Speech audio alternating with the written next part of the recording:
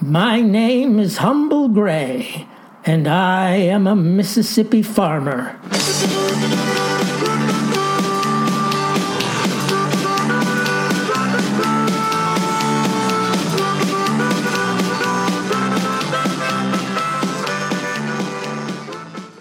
I have been informed via several letters that my previous assertion regarding the transgender community, i.e., fellas who say they're gals and vice versa, was mistaken, that these folks are not up to perfidious trickery or even good-natured tomfoolery. No, sir. In an earlier broadcast, I related how my good friend Davis McClyde and I disguised ourselves as members of the fairer sex to obtain access to a ladies-only pie party, and I contended that all this intragender swap shopping we've been hearing about has been born of similar ambitions.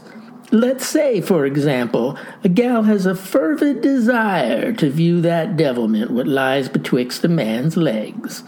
But she is the product of God-fearing parents who have forbidden her to view such until her wedding night, as should be the case with all moral women. Well, what better way to gain access to a glimpse of the male inappropriata than to say that she herself is a male and must avail herself of the men's locker room, the men's washroom, and the men's changing room? For it is in these places that she will see what she has been forbidden to gaze upon, all under the auspices of liberal state legislation. Well, sir, I have been taken to task over my view and must now apologize for ever doubting the sincerity of our brothers and sisters who identify as our sisters and brothers. That said, I have a letter here from one listener who says, Farmer Gray, my brother Todd, now Thalia, identifies as a lady, and believe me, these are no monkey shines. He truly believes himself to be a gal born in a man's body. In fact, so convinced is he that I will for the rest of this missive refrain from identifying Todd, now Thalia, as he, and will refer to her via the female pronoun. My question to you is, do you know of any way to coax Sister Thalia into an about-face so that she will once again revert to being my brother Todd? It's not that I begrudge Thalia her gender switch, but her birthday is coming up, and I find it very hard to shop for a lady. Any help you can provide would be appreciated. Signed, Natal Day Nitwit. Well, Natal Day, Farmer Gray is here to tell you that there is indeed a remedy for Thalia's gender misadventure, and that, my friend, is the plow. That's right, the good old-fashioned farmer's plow. You see, nothing distinguishes the biological male from the female faster than a day in the fields and a morning in the country kitchen. You place a physiological female at the plow, even a she who believes herself to be a strapping lad, and after a few hours have passed, gal who has been dubbed Guy will reject that hard labor, for it is fit only for the brawn and hormonal propensities of one who has been adjudged male on his birth certificate. Soon the proto-man will depart the field and seek communion with women, who, it stands to reason, will be quartered in the kitchen, preparing the midday repast that is the due of every hard-working farmer. Once exposed to the hardships that are part and parcel of sowing and reaping, she will gladly join in the preparation of said repast, joyful to have found her true biological niche. But what of Thalia née Todd, your erstwhile brother? Why, friend, just the opposite applies. He you call she may indeed partake of kitchen chores alongside the ladies of the house, may even gain proficiency at sink, stove, and oven. But if he senses that, just a few 100 yards away, men are engaged at the plow, his male hormones will induce a powerful reaction in his manly cerebrum. presently he will be overcome with a desire, nay, an undeniable compulsion, a desideratum, if you will, to throw off the flounces and flowers of womanhood and run, not walk, to the field to take his place in the marvelous cycle of planting and harvesting.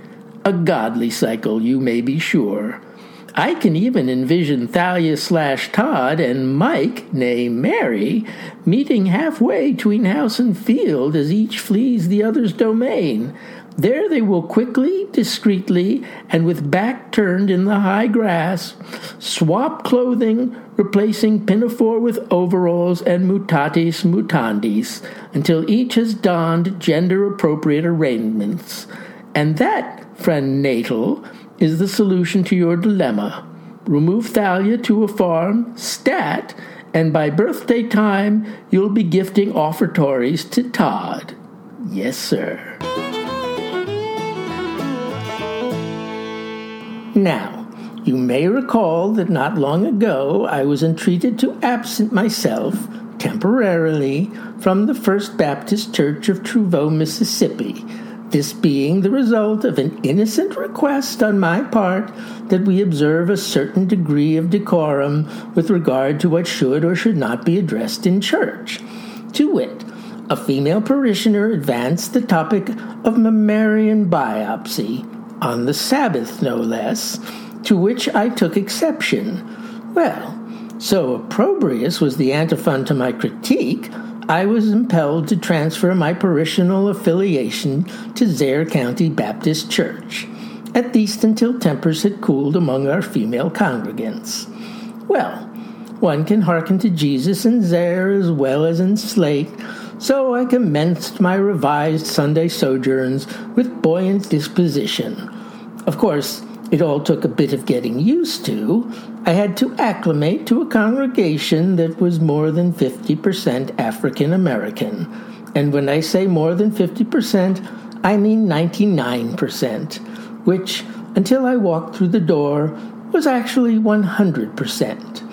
Yet I found common ground with my Zaire County brethren and discovered the Reverend J. Pearson Haynes to be an energetic advocate for good Christian values and a fine prophylactic against the allurements of Satan.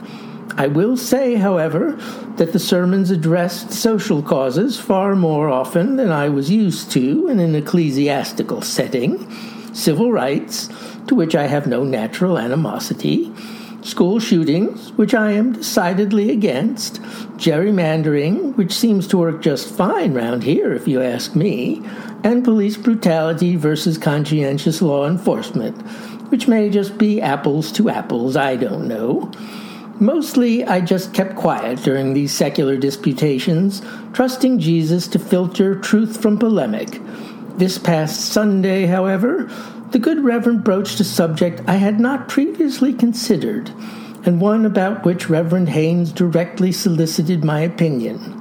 Reparations for slavery, he intoned in a deep timbre. I can guess that our congregants could offer many opinions on this controversial proposal, everything from enthusiastic acclamation to a righteous cry of too little too late.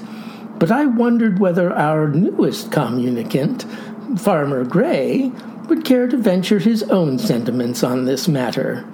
"Oh," says I, "well, let me ponder a moment." And I paused to cogitate, replying only after careful deliberation. "I suppose," says I, "that the plantation owners did lose the whole of their investment once the slaves were emancipated, so I guess some reparations to their descendants would not be inappropriate." At which point a murmur ran through the congregation, along with a substantial amount of throat clearing.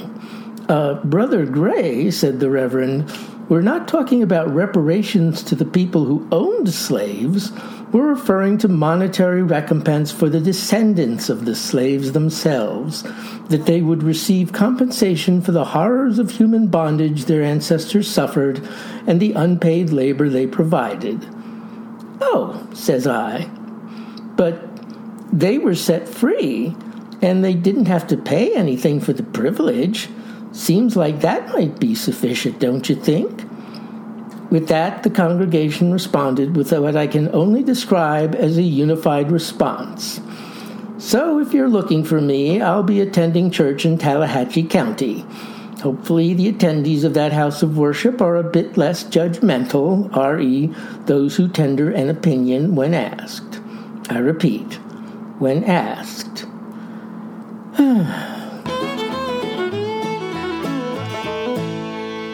Seems there's this little fella, not yet aged 10 years, as far as I know, who makes a fine living on the, what you call a YouTube.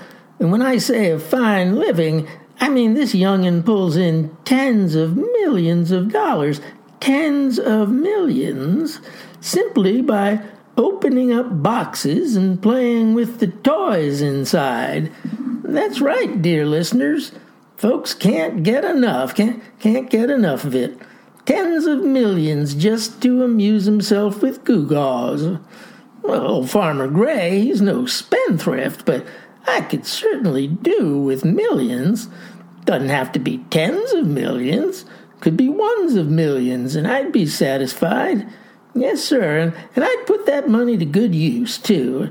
Realign the brakes on my pickup and buy me a new harrow. A new harrow, not a used one, profligate though that might seem. So anyway, I reasoned, and not without cause, that if there's an audience for boyhood gimcracks, yours truly could inveigle his own band of devotees with some unboxing of his own. So it was that I handed our own Zeke here, the self-same gentleman responsible for the music here at Farm Wisdom, I handed him a fistful of negotiable and sent him straight to the Zaire County dollar store. Buy your fill and put it in boxes, says I, but don't divulge what's in those boxes, so when I open them up, the audience can share in my wonderment, just like with that little fellow with those tens of millions. Well, friend Zeke, he fulfilled those instructions, for here I sit, surrounded by anonymous cardboard containers filled with all kinds of marvelous chattels. And folks, knowing Zeke as I do, a stalwart Baptist and reliable musician who donates his time gratis to this very broadcast, I've no doubt we're in for a treat. Sound judgment has Zeke. Sound judgment. Now then, here's a nice big package, so let's see what astoundment we have in store. Well, now look at this. Picture frames. A whole box full of them. Well, isn't that something? Just one thing, Zeke. You've been to my house. You've probably noticed I don't have many pictures hanging. I'd probably have more, but half my kin are of the belief that the camera captures your soul and so refuse to be photographed. I don't judge them, but the result is a dearth of pictures and a definite lack of need for picture frames. So I really can't get too enthusiastic over the contents of this package. Still, there's plenty more, and I know you, Zeke. I know you won't let me down. Not with millions of dollars in revenue at stake. So here's a little box, and if the old adage holds, good things will come in this small package. Well, look at that. Seems we've got us a shoehorn. What do you know? I didn't even know they still made these. But they do. They obviously do. Guess there's some gentleman sitting in a big corner office somewhere, president of a shoehorn company, pulling down 6 figures a year, no doubt. But I can't say as I've much use for such bric-a-brac, considering I've no trouble at all slipping into my good shoes for church of a Sunday. No trouble at all, Zeke. Still, one never knows. Could come a day when I'm retaining water and require the aid of a shoehorn. The chances are slim to none, but like I said, you never know. Right then, third box, and we have... What in heck are these? It says on the package, 25 multicolored swizzle sticks. Swizzle sticks. Now, Zeke, what do you imagine I do of an evening? Are you thinking after a hard day at the plow, I mix up a fine, fancy cocktail and stir it to a turn, necessitating an endless supply of colorful swizzle sticks? That old Farmer Gray, he sits back like a king with his mojito or appletini, eschewing the shine in his jug for a big city aperitif? That's what you're thinking there, Zeke? 'Cause I don't. No, sir. But we'll let it slide, Zeke, because you've still got plenty of chances to redeem yourself. We've more mysterious boxes here, and most propitious they are. Now let's see. And it's a pack of 100 paper plates. Well, how about that? 100 paper plates. Perfect for the day I throw a big picnic. Is that what you were thinking, Zeke? That I throw a lot of picnics and therefore require a passel of paper plates? That maybe I'd hold said picnic and invite you over so you could partake of grilled hamburgers and frankfurters and maybe there'd even be a pie-eating contest and you'd participate and possibly win? Then we'd all sit around with swizzle sticks and drink martinis? Was that going through your head when you purchased 100 paper plates for Farmer Gray? 'Cause newsflash, Zeke, this busy mister spends hard days and long hours at the plow, and I will be holding no such picnic event. So if you're checking your letterbox for an invitation, you can save your efforts. Do not waste your time, old friend. All right. What else awaits my scrutiny in these mystery boxes? Oh, well, will you look at this? It seems to be a little pink plastic comb, with a butterfly on it, no less. Isn't that something? Well, now, I have a query for you, Zeke. When you look at me, do you see a grown man or a 6-year-old girl? You know, a tiny little girl in pigtails and shiny Mary Janes? Is that what you see? No?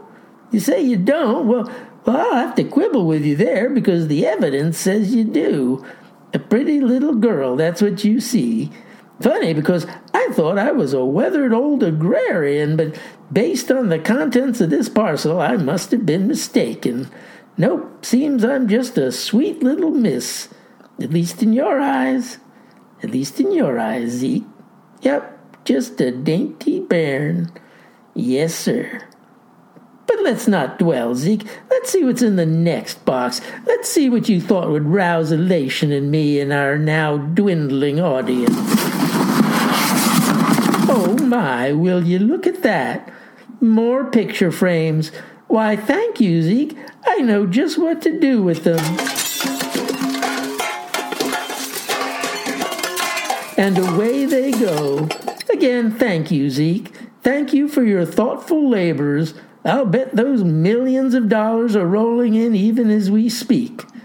Tell you what, let's see if you can get one thing right and play me out. I said, stop sulking and play...